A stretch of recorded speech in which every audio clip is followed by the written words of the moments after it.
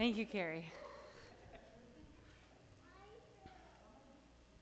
Hello again, everyone.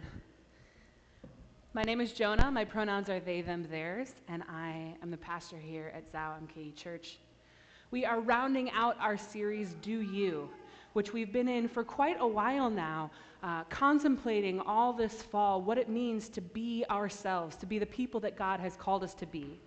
When there are so many pressures to conform in other ways, to keep our heads down, to not fully engage the broadness, the expansiveness of who we are. And today we round out our series by talking about being still, which really is something you can only do when you can settle into who you are, right? When we are not frantically trying to be something else or to control the world around us, to earn our love. But those are things that we do out of fear, am I right? Has anybody ever read the book Hitchhiker's Guide to the Galaxy? All right, a couple of nerds. All right, I love y'all. I've read all of them, all 5 in the trilogy. So for my nerds out there, anybody know what it says on the cover of the actual Hitchhiker's Guide in the book? Don't panic. The cover of this book says, "Don't panic," which someone said is the best advice you can give to human beings. Basically, in any situation, don't panic. But have you ever been told, don't panic? It's really scary, right? Like, has anyone ever told you, calm down? Has that ever been calming? Like, ever in the history of time? Not in my experience. And usually that's because it's in situations of deep fear, anxiety, and panic. Oftentimes, the command, calm down or don't panic, comes from a very anxious, panicked person, right? And so we just kind of generate this panic among us. And yet, one of the most common phrases that we have in our entire book of Scripture, coming from God's own self or from divine messengers, is do not be afraid. Do not be afraid. It appears in Scripture over 300 times. Do not be afraid. My whole sermon, I could just say all the instances of do not be afraid and then call it a day, right? So this Herculean task of do not be afraid in the midst of fear seems essential to encountering God and to being changed by God. Some of us know the Christmas story, and we're about to hear it more and more loudly in our culture in the coming weeks. In that story, God tells Mary, do not be afraid. God tells Joseph, do not be afraid. God tells the shepherds, do not be afraid. Now, actually, in all of these cases, it's God's messengers, God's angels saying that, which some have said is evidence that angels are just really scary looking. Hey, don't be afraid. I know, don't be afraid. But we're also talking about people who are part of God's seismic changes in the world, God's plans, who are encountering big and sometimes terrifying events that alter the course of history and alter human understanding of God's love for us, God's provision for us, and God's reconciling work. And so if God is doing all of that with us, and God's first instruction to us at every turn is do not be afraid, we better take that seriously. That comes from God in Scripture. That also comes from prophets and poets. Elsewhere, alongside it, there is an even more frustrating command: be still. And here, be still is paired with that idea of do not be afraid. Do not be afraid. Hey, I know everything's falling to shambles around you. Hey, I know that everything feels terrifying. Just don't be afraid. And by the way, while you're at it, be still. These are incredibly, incredibly counterintuitive commands. Anybody here familiar with fight or flight? Yeah, this human instinct, right? Yeah. I'm seeing a lot of people who are deeply connected to this sense, right? Fight or flight. When we're afraid, the last thing we want to do is let go of our fears and be still.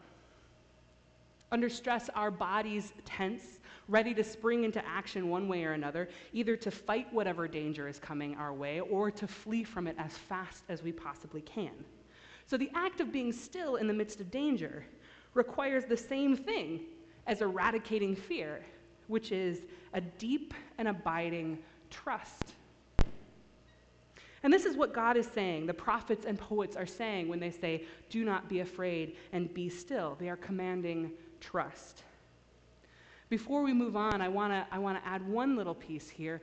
Fight or flight, a lot of us are familiar with. Has anybody heard of fight, flight, or freeze? Okay, so we're starting to understand a little bit more about human beings too, that another way that we respond to feelings of danger is to just entirely shut down. And on the surface, that looks a lot like being still, but this terrified freezing, that shutting down, that's not what we're talking about here. There's no trust in that. In fact, that's a mixture of fear and despair. And so when we are encountering these commands of God's, do not be afraid and be still. One of the ways we know that we need to hear that, I'm always looking for cues in my life, right? When I'm trying to listen to God, I'm like, okay, well, when do I need to hear these words of comfort? Anytime you're really amped up, where you're like ready to fight about it. Anytime your panic gets you to the place where you're like, I just want to get out of here. Or anytime that you just shut all the way down and you're freezing. That's when you need to hear the word of God. Do not be afraid. Be still. Be still. So these clues that we can kind of pay attention to, these are moments that we need to hear these encouraging words of God. One of the most famous ways this appears in Scripture, this combo, is in Psalm 46, verse 10, and it says, be still and know that I am God. Be still and know that I am God. Trust, right? Trust that I am God and you are not. Trust that there is a God and I am that God and I love you.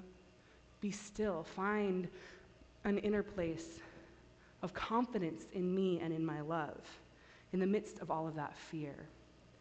And that's all lovely and well to say in a poem, which is what the Psalms are, right? Oh, it's so beautiful. Be still and know that I am God. But like, come on, you're going to try and tell me that in the midst of an actual crisis, God's best advice is like, don't be afraid and be still? And the answer is yes. The answer is yes, and we get that from this passage today. So we're in the book of Exodus today, which contains one of the most important stories of the history of God's love for us and the history of our trust in God. And our main kind of actor here is Moses. Now, Moses is one of the biggies. In fact, Moses is so important that the Gospel of Matthew, which talks about the birth of Jesus, it's one of the tellings we have of the birth of Jesus. That writer tries to write the birth of Jesus in a kind of way to say, hey, everybody, I know you thought Moses was great, but wait until you see this Jesus character. He's like Moses, only better. So you know that if Jesus is riding Moses' coattails, Moses is like a pretty big deal. So this story, we see Moses in all of his glory. He's raising staffs, he's parting the waters, he's escaping Egypt. But more than any of that, right now, in this little clip, he is dealing with a terrified group of people. He's leading God's genuinely and legitimately frightened people through probably the most harrowing journey of their lives. They're fleeing an army here, one of the most powerful armies in the world at the time, and it's an army that had enslaved them for generations. So the Israelites, these are the people that Moses is leading. And you may hear terms like Israelites, Hebrews, and Jews. All of those terms refer to the same group of people, technically throughout different points in history. I'm going to call them the Israelites today. But it's the group of people, God's chosen people, that have been enslaved by Egypt for generations. And so God sends Moses. Now, how Moses got there is awesome and complicated, and if you want to know more about that, you can either read the book of Exodus or watch the 1998 Disney movie Prince of Egypt. They're both flawed, they're both good. There are actually lots and lots of tellings of this story because it's so beautiful and so powerful. But but this story, but that's, so Moses as a figure has all of this history, but he has come through much to get where God has called him to be. And he comes in contact with Pharaoh. And Pharaoh is the one over Egypt who is controlling the Israelites, and all of Egypt is enslaving God's people. And so Moses and Pharaoh have already had their showdown at this point in the story. The plagues. People know the plagues? I remember being in a Sunday school class once where they would give a candy bar to anybody who could name all 10. I failed. I knew there were bugs. That's, as far as I got. But Moses and Pharaoh have this kind of back and forth, right? And there's pressure mounting on Pharaoh to let my people go. And so Pharaoh does. Pharaoh relents after the 10th plague. And the Israelites are fleeing in the middle of the night because it's like, okay.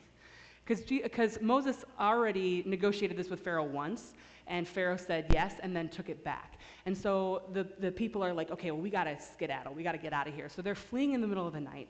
But they think that maybe they're home clear. And actually, another really cool part of this story is that God is with them in a really visible and tangible way. God goes before them in this pillar of cloud or smoke or something to lead them by day. And then at night, it burns like fire. So there's a pillar of fire by night that God is leading God's people out of slavery, out into freedom. But they're not there yet. And so they're fleeing. And all of a sudden, they get to a stopping point. They're at the Red Sea. They can't go through it. It would take a very long time to go around it.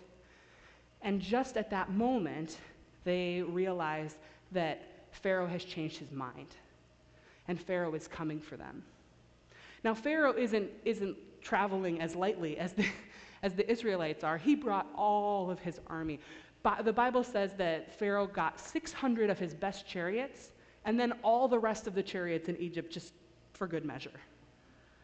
And so he's got this entire army coming against the people of God who are and this is an army against families with children and all their possessions, trying to find a way out. So they know that if they stay there, they'll die.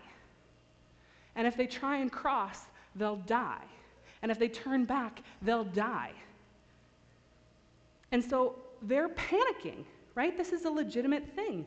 They're saying, we don't know whether to fight or flee because all it feels like is that the army is going to crash in on us and kill us.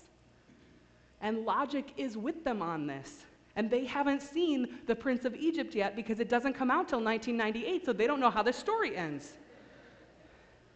So they are absolutely panicked for their lives. And Moses says the weirdest thing. He starts with, don't be afraid, which is ridiculous. And then he says, stand firm and see the deliverance that the Lord will accomplish for you today. For the Egyptians whom you see today, you shall never see again. And then this is the best bit. The Lord will fight for you. You have only to keep still. The Lord will fight for you. You have only to keep still. Keep still? In their minds, that's the one surest way to die. And yet, this is the command. And God makes a way where there is no way. Literally, makes a way where there is no way. God, through Moses, parts the waters of the actual sea, and they walk. They walk into the sea. Where there was no way, there is now a way, and God has prepared it for him. God, your Lord, will fight for you. You have only to keep still. Now, this is weird for a lot of reasons, not the least of which is God is saying, keep still. And then, immediately afterward, says, send the Israelites forward. So God is simultaneously commanding through Moses to keep still and to move. Thanks, God. And this is one of the clues that we have, that stillness is not actually about inaction. That stillness, that trust, can be a part of participating in what God is doing. That the way that God makes, where there is no way, may involve us. But it is not ours. It is not our fight to fight. God will fight for you. You have only to keep still and also potentially move forward. And this is that weird intersection of our material existence, the realities that we face, the armies that are bearing down on us, the sea that is blocking our path, and that spiritual truth that God is with us, whether by pillar of cloud and fire or parting the seas, or that simple, still, quiet voice that says, I am here, I am with you, I will fight for you. And those things kind of blend and merge together, they crash together in us. And we have a choice. Do we deny that and try and fight for ourselves? Or do we trust in stillness that our Lord will fight for us? Richard Foster said, "The assurance of faith is the conviction that anxious self-securing does not work. Faith is quiet confidence, which is decisive for being safe and well in the world." He references that passage, that be still and know that I am God. And he says, we are often so frantic today, running this way and that to secure our finances, our job prospects, our children's futures. But instead, God calls us to quietness. In quiet and in trust, we will find our strength. Where does our strength come from? Where does our help come from? Each of you is caught between an army and a sea. So what will you do? Will you try and fight knowing that you don't have it in you to do that? Will you try and flee knowing that there really is nowhere to go? Will you freeze, shutting down in despair?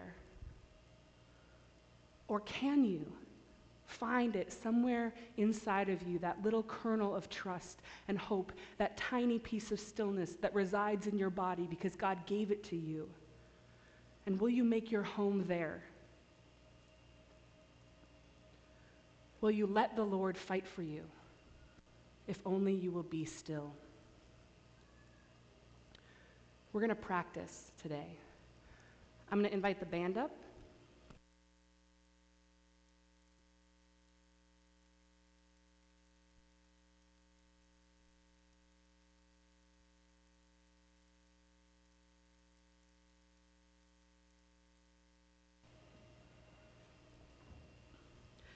So much of what we've been talking about this fall is not talent or given to us or natural, it's practice.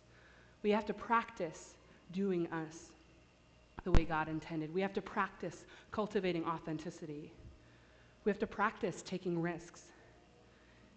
And in the same way, we have to practice stillness.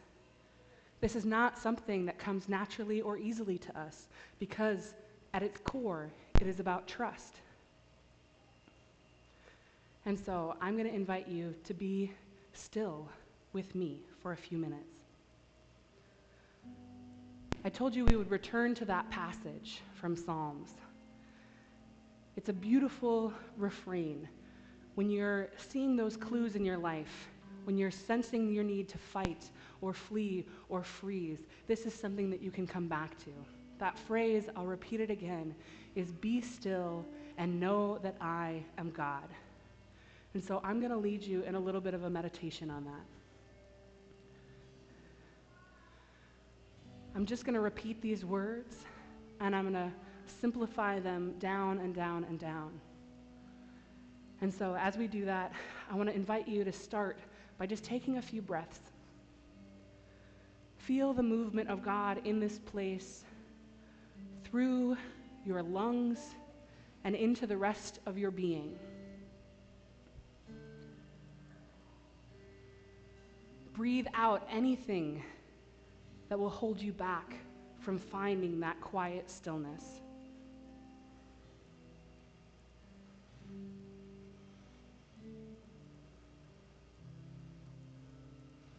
And meditate with me on the following words.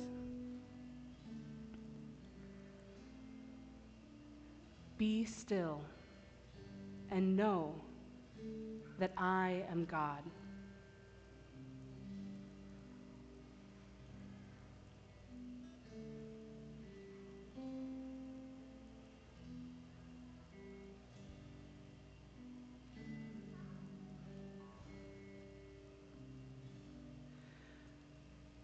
Be still and know that I am.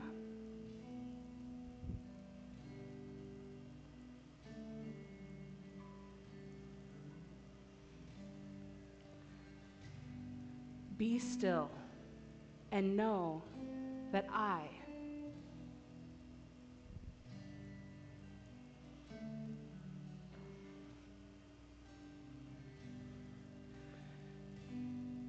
Be still and know that.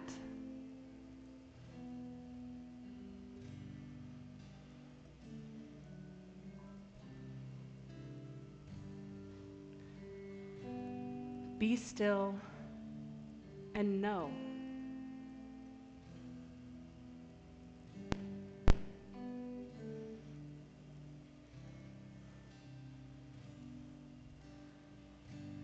Be still and.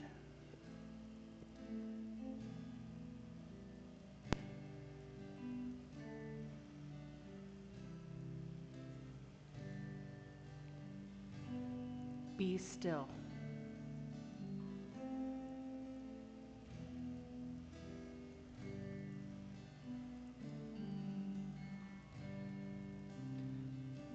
Be.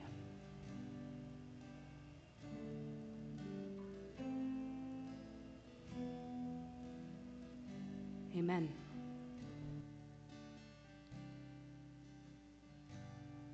Be still.